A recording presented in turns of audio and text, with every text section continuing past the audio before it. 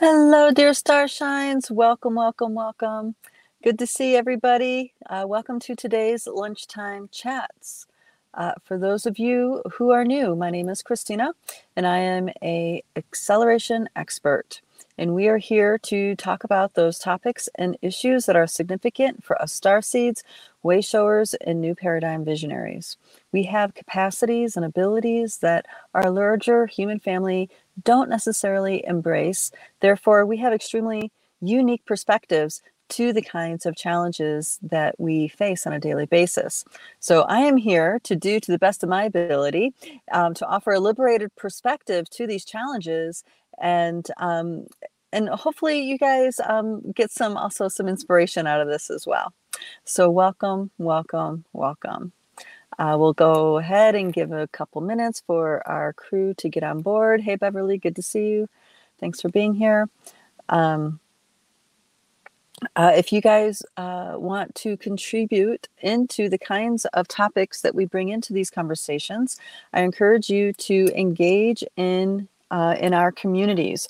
We have a community on Telegram called Multidimensional Human, and it's a beautiful community of starshines. And that's a great place to post things and have conversations. And that's, when I scroll through, and I don't necessarily engage a lot in commenting, but I am engaged in thoughts and in spirit in the kinds of conversations that are being had there, and the different things that really jump out at me as something important to talk about, I'll bring into these chats. So there's that Telegram group to engage, and there's also our Facebook group called Rise of the Multidimensional Human, and that is also a wonderful community of starshines where you can engage in deeper topics on deeper levels that you like to engage on, on the levels that you like to engage in. And it's a very respectful community. So it's not like a typical, you know what I'm talking about, the toxic social media stuff. Everybody there is specifically selected to be allowed in that group. There's a lot of discernment used. So, for example, if you get invited into that group and you don't answer any of our entry questions and you don't answer any of our personal messages, you don't get into that group.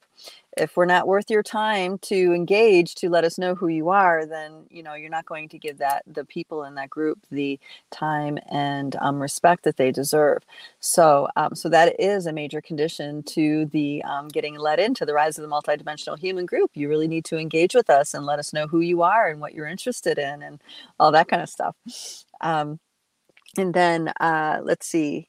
Then we also have, of course, our other social media outlets such as Instagram, Multidimensional Accelerator, and YouTube, right? Life Body Academy.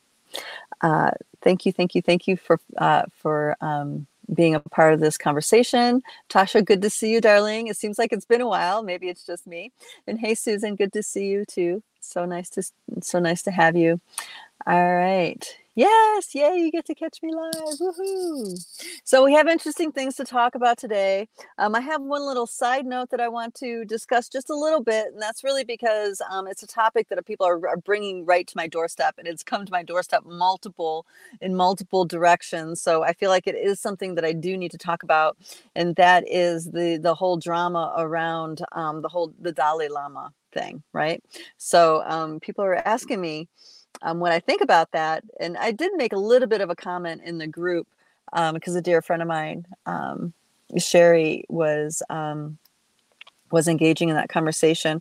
And, I have most of you I've met in person, not everybody, but just about all of you I've met in person.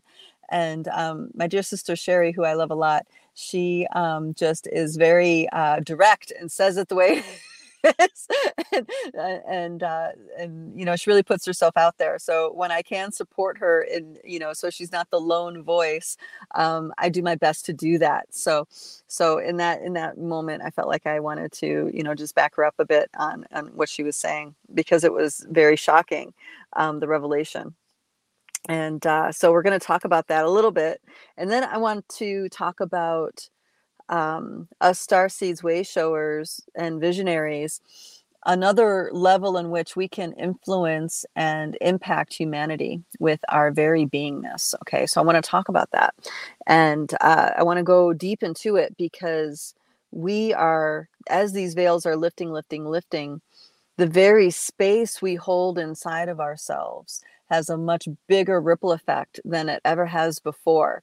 And so I want to talk about that and talk about the kinds of things that that perhaps impulse us to hold a toxic space inside of ourselves when that's not actually what we need to be doing or want to be doing.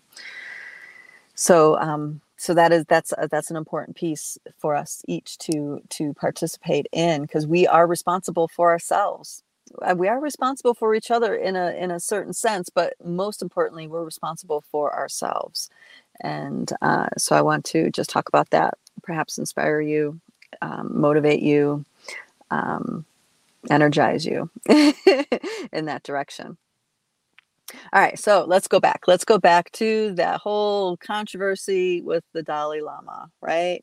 So those of you guys that don't know what I'm talking about, and believe me, I would not have any clue about this if I wasn't tagged and flagged and texted about this from multiple people.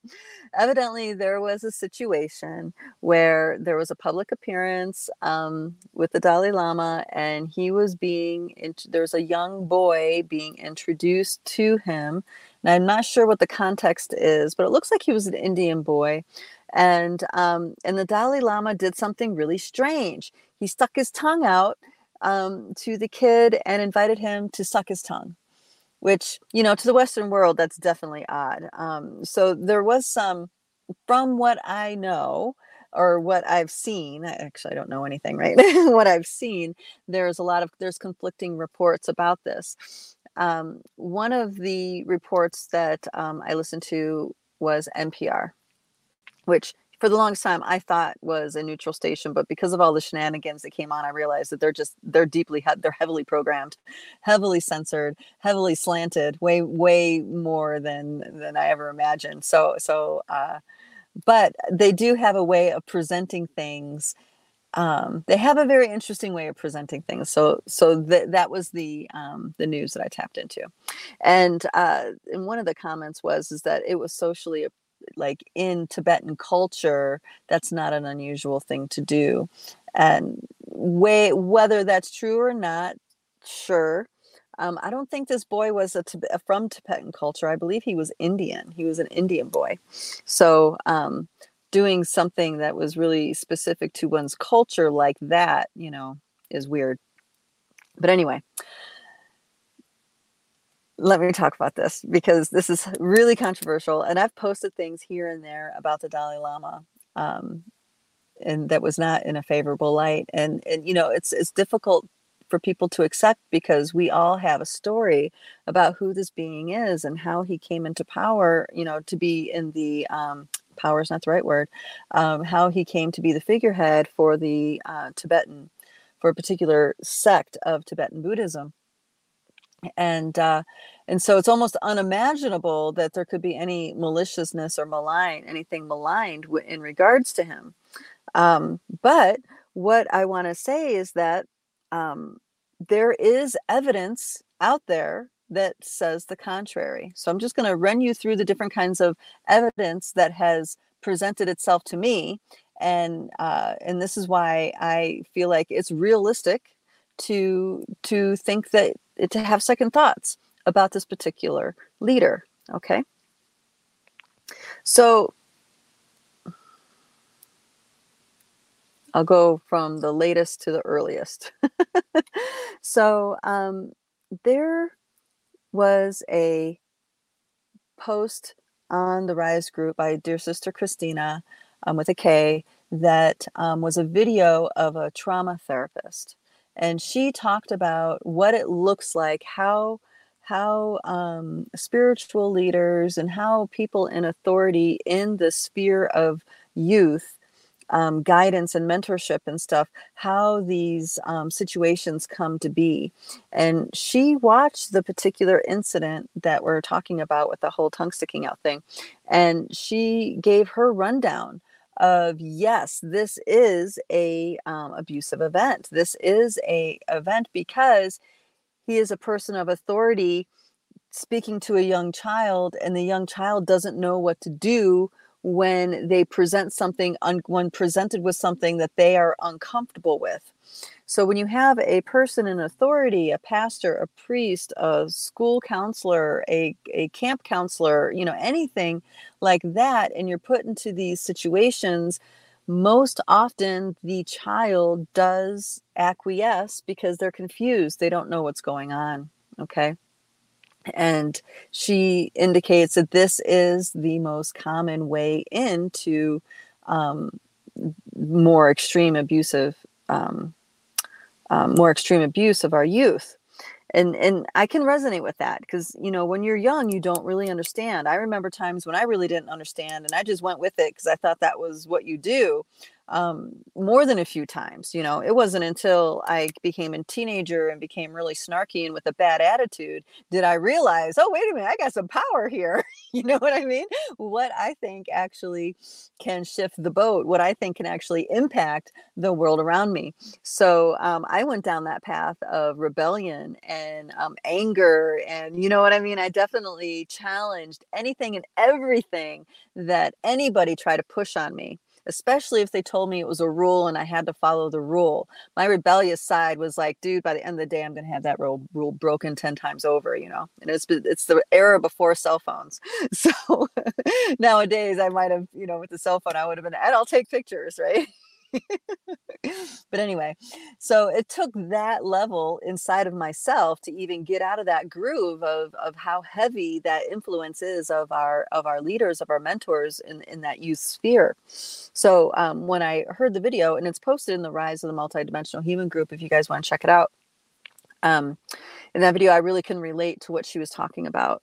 And then you can also connect this into all the other abuses that have happened to children within the spiritual sphere and educational sphere. You know what I mean? When you have a mentor or someone of authority looking over a group of children. So there's that piece of evidence, right? And it could be cultural misunderstanding. This is just one piece of evidence, whatever. All right. But then I had a dear sister, Starshine, in our own group confirm something that I posted a while ago. And that was that I posted a while ago in the Telegram group, and it was evidence and accusations about the Dalai Lama being a Chinese/CIA plant. Okay, he was installed in office, not rightfully. He was, the manipulation forces at Bees leveraged the power that they had to put him in, to install him in that position. And of course, there's always an agenda behind that.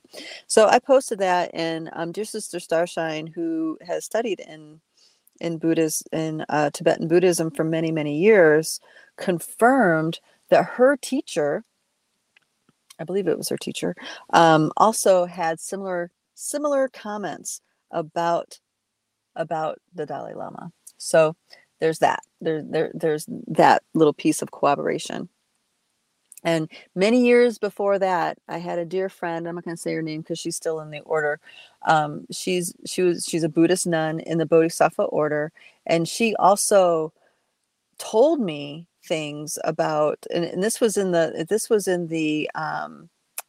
context of, she was explaining to me why she chose the order that she chose to join as a monastic. And because I asked her, what about Tibetan Buddhism, and because her vibe is really close to that, but she was in the Bodhisattva order, which is of course different. And anyway, she explained her journey, and then she also shared with me that in the deep monastic Buddhism world, he is not considered the rightful leader of the orders. And then she went on to explain that his specific order are awful, absolutely awful in their record of how they treat women and how they treat the nuns particularly. And the nuns, I guess it's really well known that they endure really intense abuse from the monks in his order. So I thought, I was shocked. I was absolutely shocked by that. And I was like, wait a minute. This is like completely challenging my idea about who this man is, And, because he's so worshiped and glorified and, is painted as a really magnificent leader who really rises to these challenges and faces a really difficult time. And which was the invasion of the Chinese into Tibet. And of course, there's issues with Nepal as well. So that was another level of evidence that happened for me, and this was many years ago. Gosh, I don't know, maybe about 10 years ago. And then I started to realize, there's a lot of narratives that are going on, and especially in the movie sector. And please hear me out here. Movies are made for lots of reasons. Yes, to make money, to tell a story, to influence the narratives, all this stuff. But movies are also made to act as a release valve to something that has been suppressed. That collective field, the energy builds. And I've talked about this before. And eventually, it has to get a release valve here and there. And I remember that there are several movies that depict either Nazis or some other mysterious invaders going into these sacred temples in Tibet and taking their artifacts, and with a specific purpose of opening these interdimensional portals and pulling through an entity. There are many, many movies that have this in it. I mean, even Indiana Jones, right? The first Indiana Jones movie was about the Nazis getting a hold of a sacred artifact and opening up a portal just to explore, just cause. But there's others as well. And I realized, the reason why it's repeated over and over again in these different movies is that it's a release valve. It's releasing something that has been kept very secret.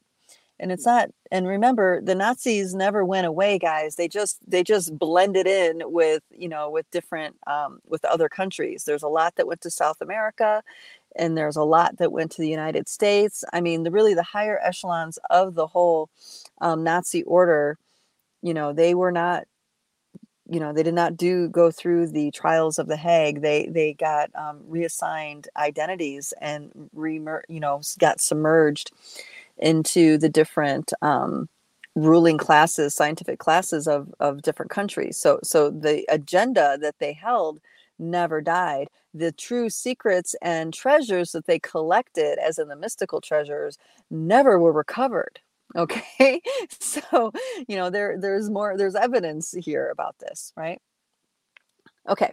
So there's that kind of evidence. And then there's also the other reason why they make movies, and that is to propagate a narrative. And the narrative that comes to my mind is the movie 7 Years in Tibet. I don't know if you guys remember that movie with Brad Pitt. See, and he's another one of those guys, that is connected into the system. So that movie, the narrative of that movie, also brings me to a place of questioning. Because it was a narrative that teed up a particular movement, remember Save Tibet. That was a major campaign. There was lots and lots of money raised, billions of dollars raised over many years for that cause.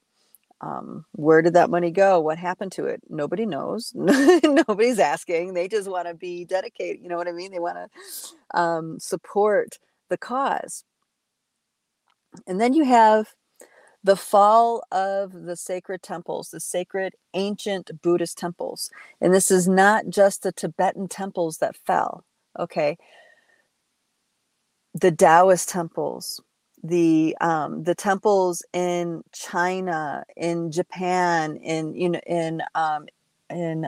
Nepal, Tibet, there are many countries that had ancient temples that all fell. When I say fell, that means they were taken over.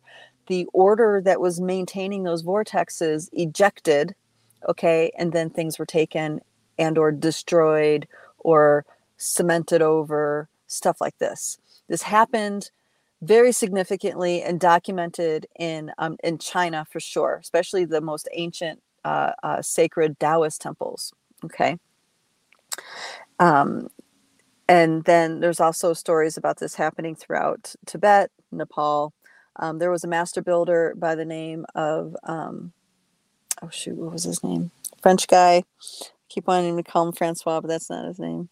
Um, shoot. All right, hopefully it'll come back to me what his name is. They did a sacred journey through Nepal. He was a master builder, and he understood the sacred art of ancient temple building and the cultivation and proliferation of high-level consciousness through the vortexes and the portals that these temples were meant to keep. And he took a group of people and reported that the temples of Nepal, all the ones that they visited, they were all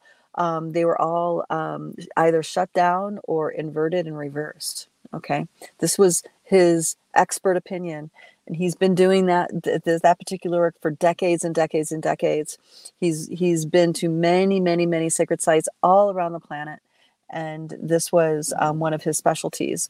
And I was really surprised, because you would think Nepal, or I thought Nepal was one of those places that was still pure in a lot of ways, but that's not the truth. That's not the truth. And his report was, and he's able to show, you see how this is, and that is, that does this to this energy, this does that to that energy, and the vortex that should be moving this way is now doing the opposite, or this expansive energy is one of that is transmitting enslavement programs, stuff like this. He's very deep in the know around those things.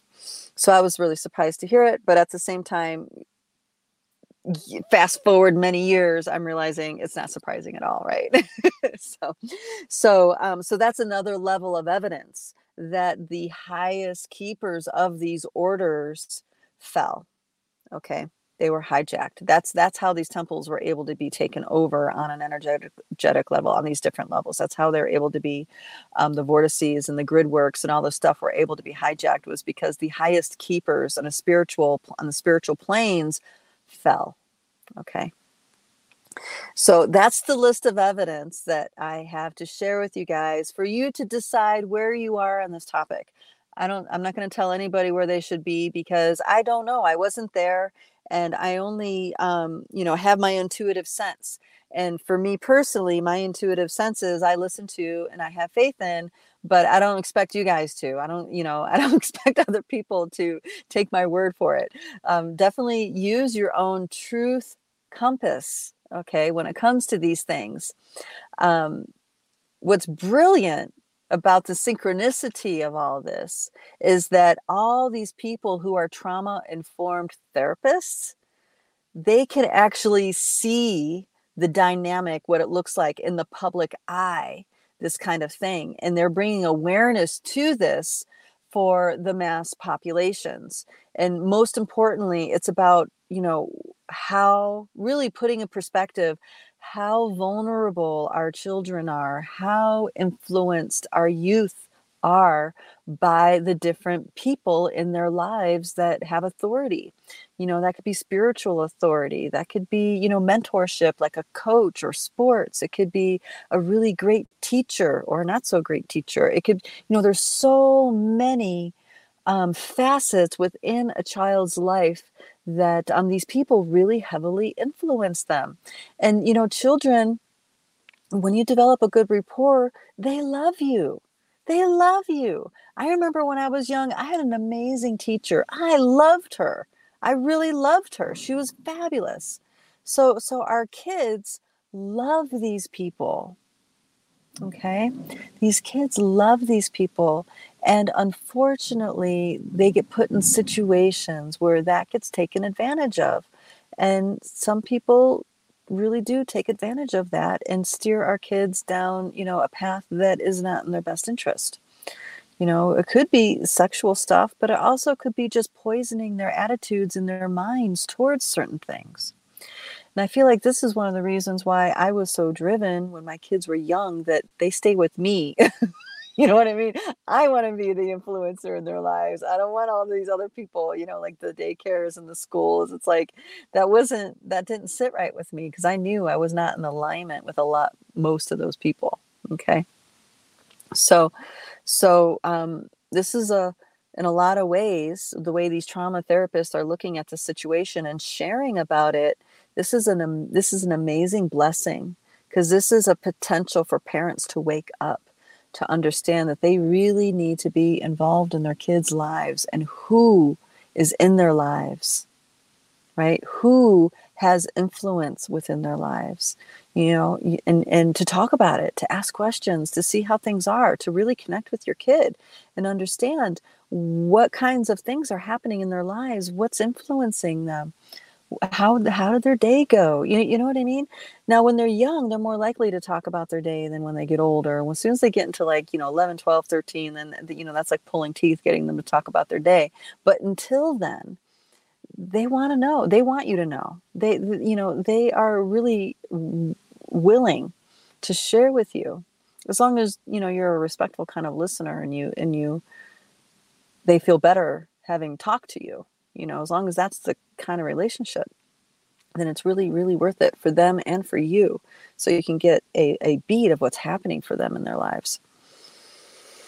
Okay, so moving on from that, if you guys have anything you want to add, if there's other evidence that you know of, definitely put it in the comments. This will help people either confirm, corroborate, or just get people to think.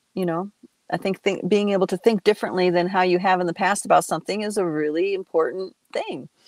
It's a sign of your willingness to grow, to change, to revisit. Oh boy. Okay, so dear sister Laurel has something to say. She says the Dalai Lama was born Muslim and was appointed Dalai Lama not in the traditional way, very suddenly. It was well known his brother runs guns for the CIA. Needles in a very large, dark haystack. Holy crap, I didn't know any of that. Is that true? What? Who's his brother? See, this is how the rabbit hole begins. Who's his brother? Oh boy. Oh boy. Okay. Thank you, Laurel, for that piece of information. That's very interesting. You guys, you can research that for those of you that are really good with your research legs. And please, whatever you come up with, share in our group, share in the Telegram group or in the Facebook group. We want to hear you. We want to hear from you. What did you find when you researched that information? Holy moly. Jeez, oh man. See, just when you think you're you have a clue, and then it gets, the rabbit hole gets richer. Yes, it's true. And there's much more. Wow. Oh, Beverly says, careful what you say here. LOL. That's true. I know we've been shadow banned multiple times, more than once. Jeez, oh man. Can't help it. We just go there, right? All right, let me get to this next piece, because this next piece is more about what you could be doing, what I could be doing, what all of us could be doing to magnify our impact within our collective field. So that's magnify our impact with our loved ones, the people close in our lives, but also the larger community. Okay, because I know a lot of us, we're here for a purpose. We know we're here for a reason, but so far the different kinds of ways of leadership and way showership maybe don't resonate with us, or we're just too, not ready to make that kind of step forward. Okay. So I want to talk to you about these pieces, because what I'm seeing more and more and more, and I have to thank my dear beloved Starshine for showing this to me, because I mean, this is really profound. You know who you are. There's a space that we hold inside of ourselves. And because of the veils have lifted as much as they are, this space we hold inside of ourselves has a profound, deep impact in our realities, plural. So it's not just the 4D collective reality, it's also the realities, the multidimensional realities within our biosuit. It's the realities within the telluric realm. It's the realities connected into the Fae and elemental worlds. It's the realities connected into the Sasquatch realms. Okay. The kind of space we hold inside of ourselves has a profound impact on all these spheres of existence. And I don't mean it just anecdotally, I mean quite literally a direct impact. Okay. So, and this is why I believe a lot of the elemental realm beings, the She, the Deodyne, the Sasquatch, they are coming forward to help us remember how to properly behave when we're within all these spheres. When all these spheres and fields are open, they're putting a lot of effort into helping us remember how to properly be in right relationship with all these spheres when they're open and active. And the piece I want to bring forward is how we be in an everyday way, not just when all these fields are open. Because that's different. When we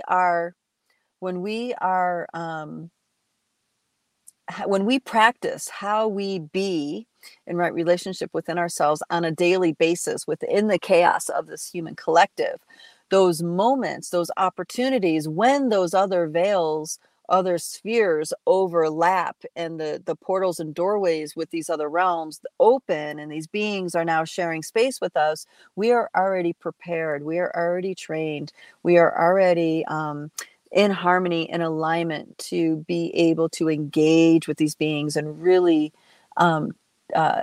show up for the opportunity.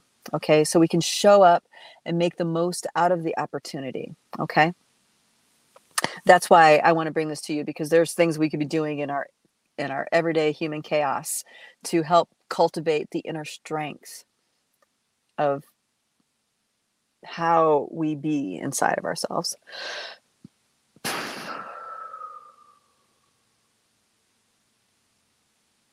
I'm reading some of these comments here.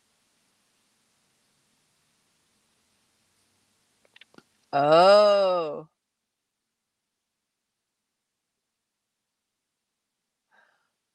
Oh, okay. So there's some more in these comments about the Dalai Lama. And there's there's a few things in here you guys are going to want to read potentially. This is true, what she's talking about, that I don't want to go backwards because I'm on a beat here, but I do, if you guys want some more evidence to collect, let's say, definitely look at the comments here.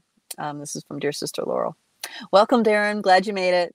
Yeah, I have a hard time keeping track of time myself. If I didn't have an alarm telling me it's time to do the chats, I'd forget all about it, because I don't even know what day it is most of the time. Okay, getting back to, so our everyday world, our everyday experience, what we could be doing to really take full-on responsibility of the space we hold inside of ourselves. So I feel like the big piece, the really big piece to address is enslavement. What does enslavement mean to you? What does enslavement mean to you? Okay. What kinds of things come to your mind when you think of people being a slave? Okay. Is it a slave in the literal sense, like sex slavery or physical labor slavery? Is it like that? Is it other? Does it go into other realms for you? Because I sat with this. What does enslavement mean to me? And really, it means, some place inside of my life where I don't have sovereignty, where I don't have command of how I spend my bandwidth, how I spend my life force energy.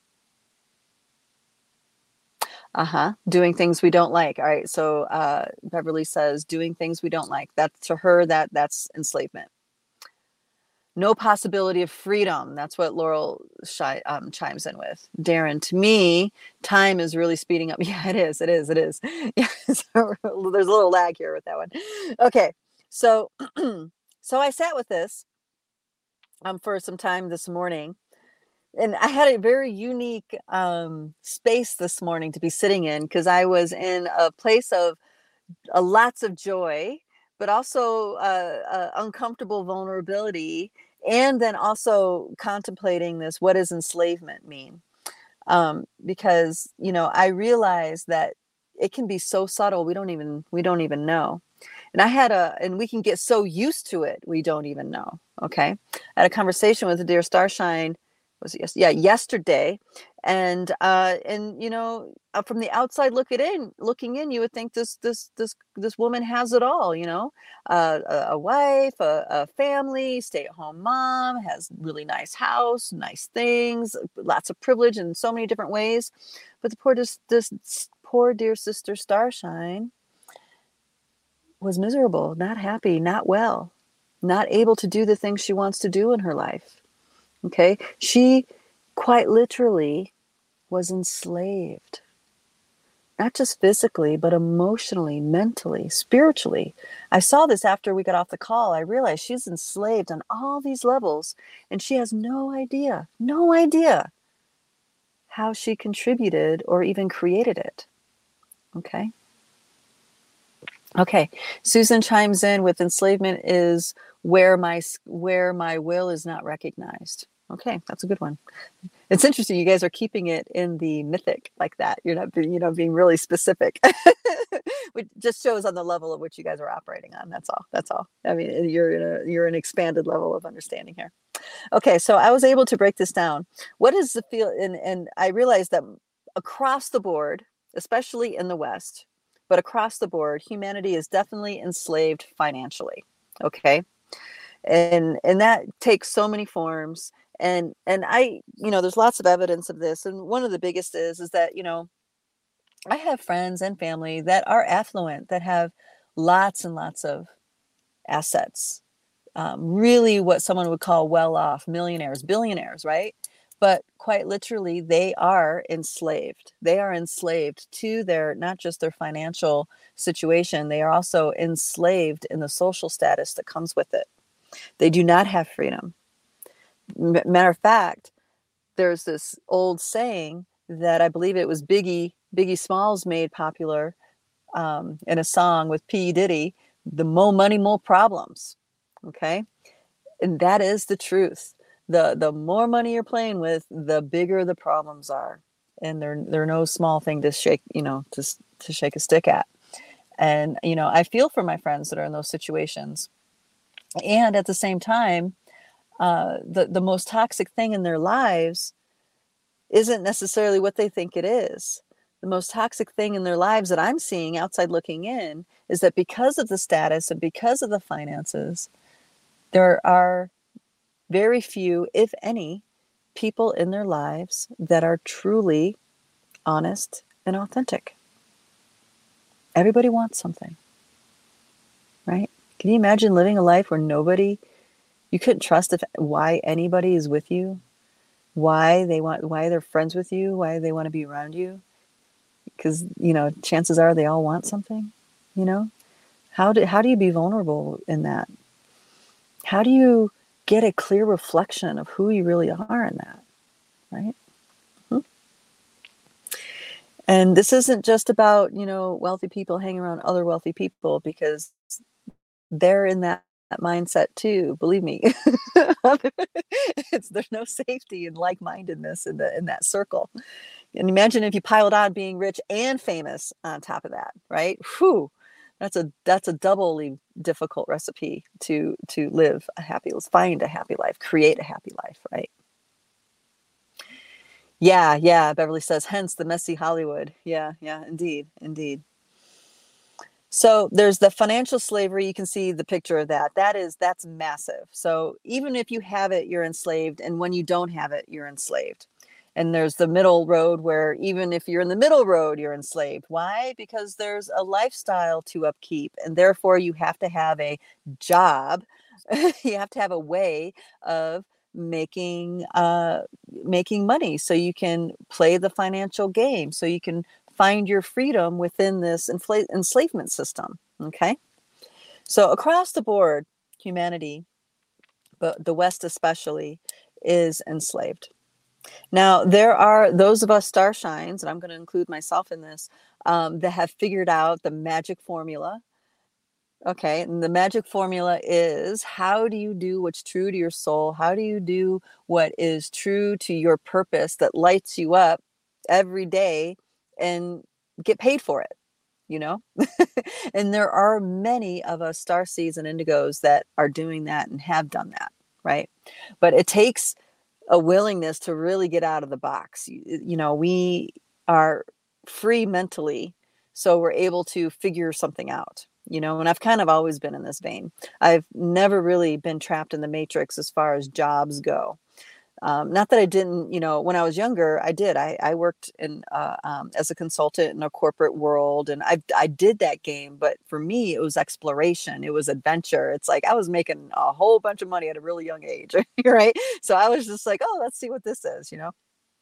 So I wasn't in the mindset of I'm punching a clock.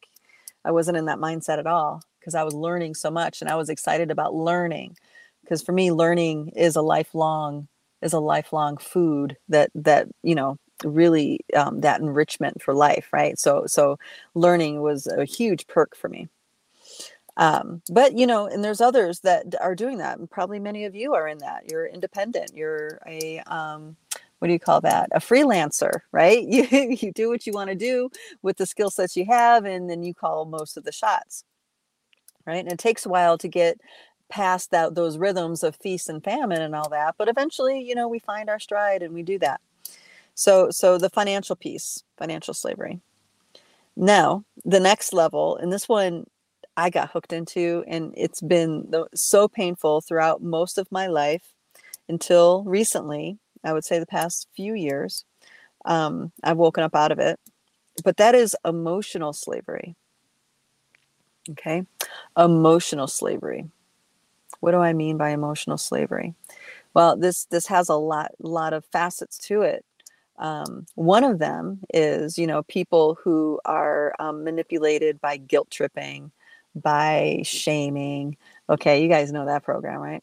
And there's a lot of religions that use all of the above, right, to control people, to keep them in a certain bandwidth, so they go to their whatever the God is that they need to go to for forgiveness or for upliftment or whatever, right? Across the board, uh, um, the Judaic Christian religions all leverage guilt and shame, right? But then there's also love. Love is a major manipulation. Um, and I recently have found different words for this, and this is extortion love. I don't mean distortion, extortion. People using love in an extortive kind of way. They extort you with love. That one, oof, that one really, really hurts, because there's no unconditional love in those fields. It's like, you're only loved if you do this. You have to give me your love because I do that, right? There's all these silent agreements, silent negotiations, sometimes spoken negotiations, but usually it's silent, it's subliminal, and love is extorted. You only get love if you this, and this. And even if you this, and this, if it's not good enough, right? So emotional enslavement really hits hard for us empaths. This is why narcissists come into our lives a lot, because we're extremely susceptible to that kind of manipulation. Why? Because we want people to be well. You know, we want to know peace inside of ourselves, and we can't know peace inside of ourselves until the people around us have peace, you know? So we have, you know, we have this really crazy game that we play with the collective. And usually that's because we were brought up in some way in an abusive situation, if not physically, maybe mentally or emotionally, spiritually. Okay. So there's that kind of enslavement. And then, and dear Bob Marley put his finger right on it in his redemption song. There's mental slavery, right? Mental slavery is the prison that we keep inside of ourselves. Our thoughts, our mind thoughts, the way our brain is programmed, our synaptic patterning imprisons us. So how many people are in mental slavery? Everybody. This is why mindset coaches are so successful, because, they really, just breaking a person out of their mental enslavement process can change their lives. They don't even need to have a spiritual slant. Okay, because we're given these mental programs, conditionings from our upbringing, from society. I mean, it's at every angle, right? And then we become prisoners within our own mind thoughts. So mental slavery is a major facet here. And then we have spiritual slavery. This one may take a little bit more dialing into. Spiritual slavery. It is such a deep part of our baseline. It's not even funny. It's deeply, deeply embedded into the baseline of humanity. And I have to say, spiritual slavery is one of the ones that I really find triggering. And this is partially why I'm so confrontive in certain angles about spiritual leaders, religion, spiritual practices, and teachings. I'm pretty neutral about most things, right? Or accepting, if not neutral. But when it comes to systems that hold people in a spiritual enslavement, that actually really, I'm gonna whack at that one, right? Which you guys have seen me do. I've taken some pretty hard whacks at some of the spiritual distortions out there. But really, what spiritual slavery looks like, it's taking advantage of one's innocence and devotion. It's taking advantage of a person's spiritual love for Creator. You can even say Jesus, right? Because when I was a kid, intuitively, the Christ energy, I loved that. I knew I loved that energy. That energy I really recognized, and I loved that. And because I was brought up in a more conservative Christian mindset, I thought that was Jesus. So I would say how much I love Jesus, okay? Because that's the only reference I had. It wasn't until I was like 11, 12 years old that I find out that there's other religious, spiritual practices in the world. And I can't tell you how relieved I was. I was like, when I found out that there was Buddhist monks and nuns, and there were, there's thousands and thousands of spiritual traditions and religions, I was so relieved. That really set me free in a lot of ways inside. I mean, can you imagine? I mean, I'm 11 years old and I find out for the first time there's something called Buddhism. I was like, what? Oh yeah, and then indigenous beliefs, the red road, as they call that. That too, that totally rocked my world. Oh my gosh, I was so relieved. I was so freaking relieved, because it really, I can intuitively sense this spiritual narrowing that I was in. It was like my spiritual energy was getting taken advantage of. So the spiritual devotion, some of the things, the way it looks like is, these feelings of not being devoted enough, not giving enough devotion and enough prayer, being pious enough, being righteous enough, being pure enough. All those are part of spiritual manipulation. But then there's this undercurrent one that is so prevalent within the light worker world, within the spiritual world, within the religious world. And that is, if I give enough, if I serve pure enough with enough sincerity, then I will be blessed in my life. Who believed that one? Who's in that one, right? Me too, I was in there. And I had an experience where I was full on, I still am devoted, but in a completely different way. I was full on devoted to following the guidance and impulses from the Pachamama and Great Spirit. At the time, that was how I addressed my spirituality. And I would cliff dive. As soon as I get the hit, boom, I'm diving. And then I do a dive. And the dive was opening a Stargate. I had no idea about Stargate mechanics, anything like this. It was my first exposure to even what a Stargate was. And this was many, many, many years ago, 2006. And I go and I do it, stick my finger in the spiritual lightning socket, and I'm okay. My kids were okay, but my travel companions and her kids, they were not okay. There was a terrible car crash and people died, including one of the children. And actually my friend also died several times, but it didn't stick. She after, I think it was about 6 times that she died, and then was in a coma for a while, and then finally came out of it with significant brain damage. Anyway, so but that was a huge crisis of faith for me, because I was just like, I can't serve more than I am. I'm giving everything I have. How can something like this happen? I'm giving everything I have. How can this happen? Right? Because I had this belief that if I serve in the purest, most sincerest way possible that I could muster, I would be blessed and protected. Just sit with that. Do you believe that? And I hate to burst the bubble, but I'm doing this because I want to help you guys. I don't want you guys to have to go through it. If you have to go through it, you will. But if you don't have to go through it, you'll hear my message in this. That is a belief. That is a lie. That is a lie right there. That if you give everything you have and you sincerely devote everything in every way to your spiritual practice, that you will be blessed and protected. That is not true. Not because we don't get protection, we do, but the protection has more to do with us fulfilling our purpose, us stepping into our authentic truth and living from that place. It doesn't mean circumstances won't be difficult. It doesn't mean life won't be hard. Okay? It means that we are anchored in our truth and are living our lives in extraordinary ways. Extraordinary ways.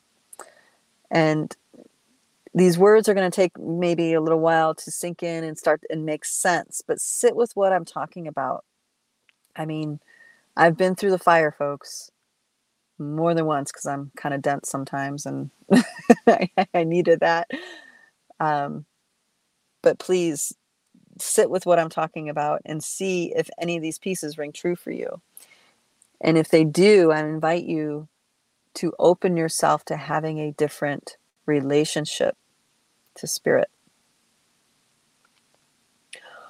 Having a different relationship with spirit other than I do this for you, you do this for me.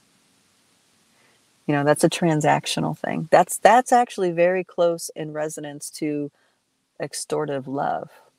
Okay. Mm-hmm. And then of course, we have our physical enslavement, which you guys, pretty obvious, right? And then our sexual enslavement. And the sexual enslavement could closely go into physical, but sexual enslavement can mean other things too. Sexual enslavement could be, you, because of the interdimensional interferences, never being able to have a frequency match on a sexual level, or having a true ecstatic bliss experience. You know, getting the opportunity to heal, engage your sexual energy in a way that heals yourself and or your partner. So there's some other dynamics in there with the sexual enslavement, in my personal opinion. So you want to go, if you can, just make this list: financial, emotional, mental, spiritual, physical, sexual. And if more come to you, expand on the list, and then sit with this. Write out all the ways that you don't feel fully free in these areas. Okay? Write out all the ways you don't feel fully free in these areas.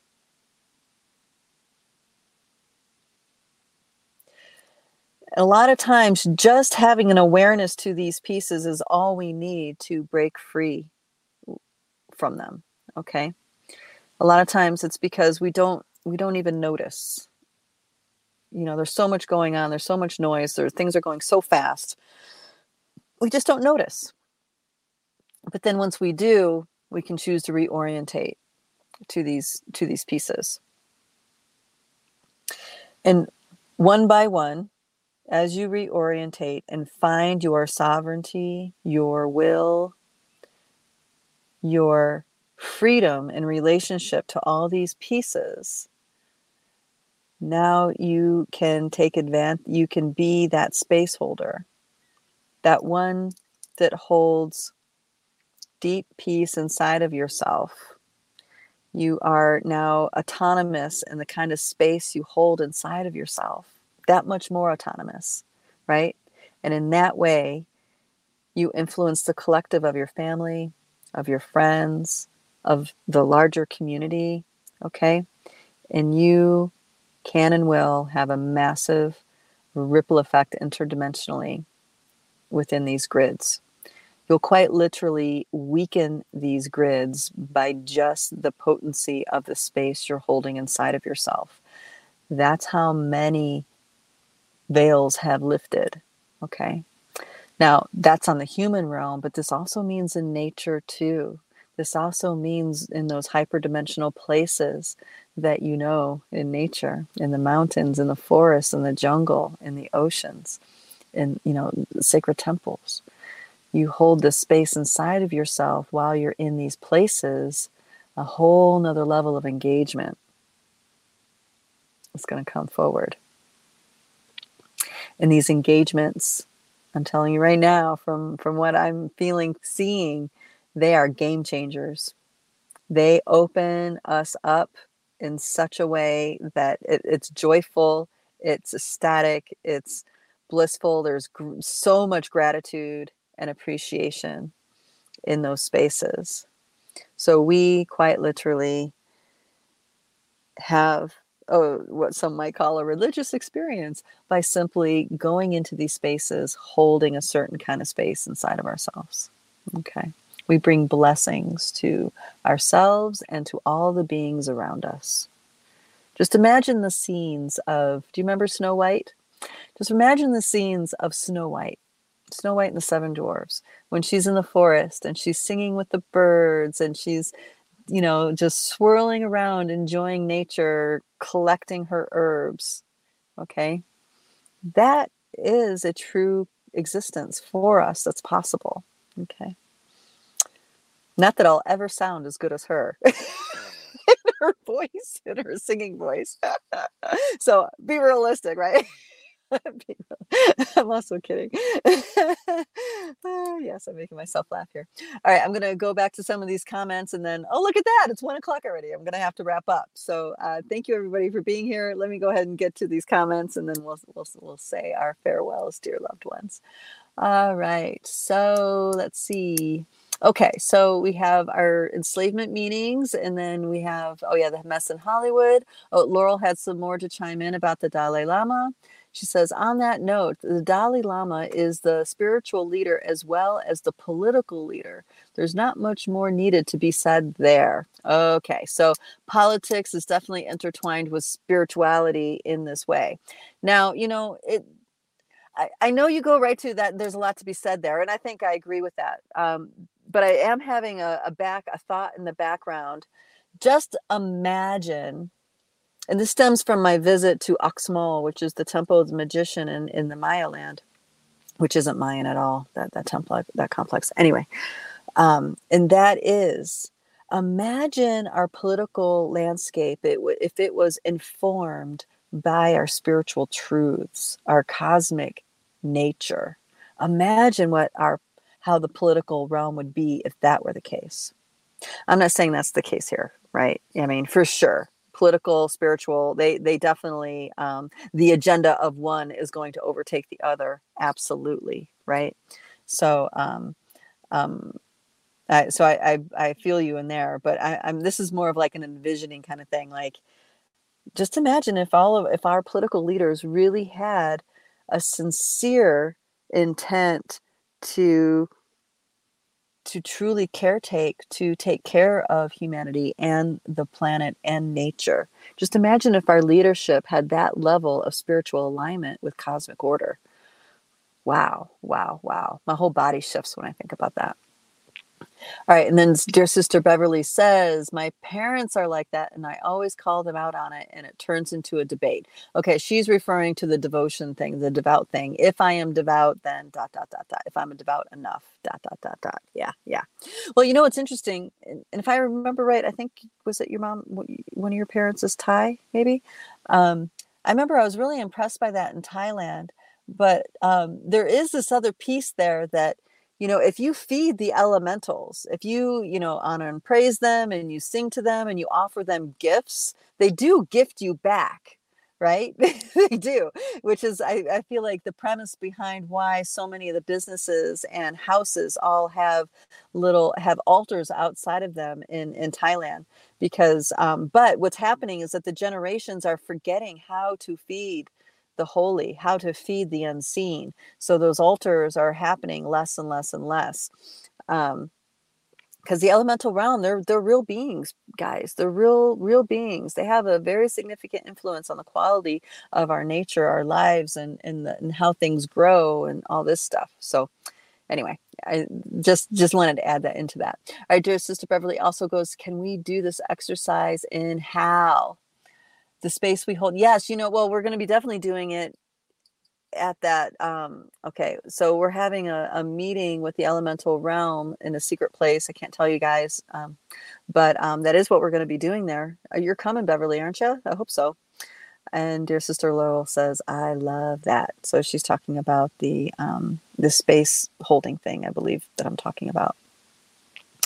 Okay, guys, I hope that this all gave you plenty of food for thought, and that you've come to a more liberated perspective in some of these pieces, and perhaps found some place where you can sense where your truth compass is pointing. That would be wonderful. If this video was helpful, please make sure you like and subscribe and share it with somebody if you feel like they can benefit from this information. We do everything organically here. There's no paid advertisements or anything like that, so I'm never going to monetize this channel. But it does help us with the algorithms if you guys like and subscribe and comment on these videos. So I appreciate your support if you can do that.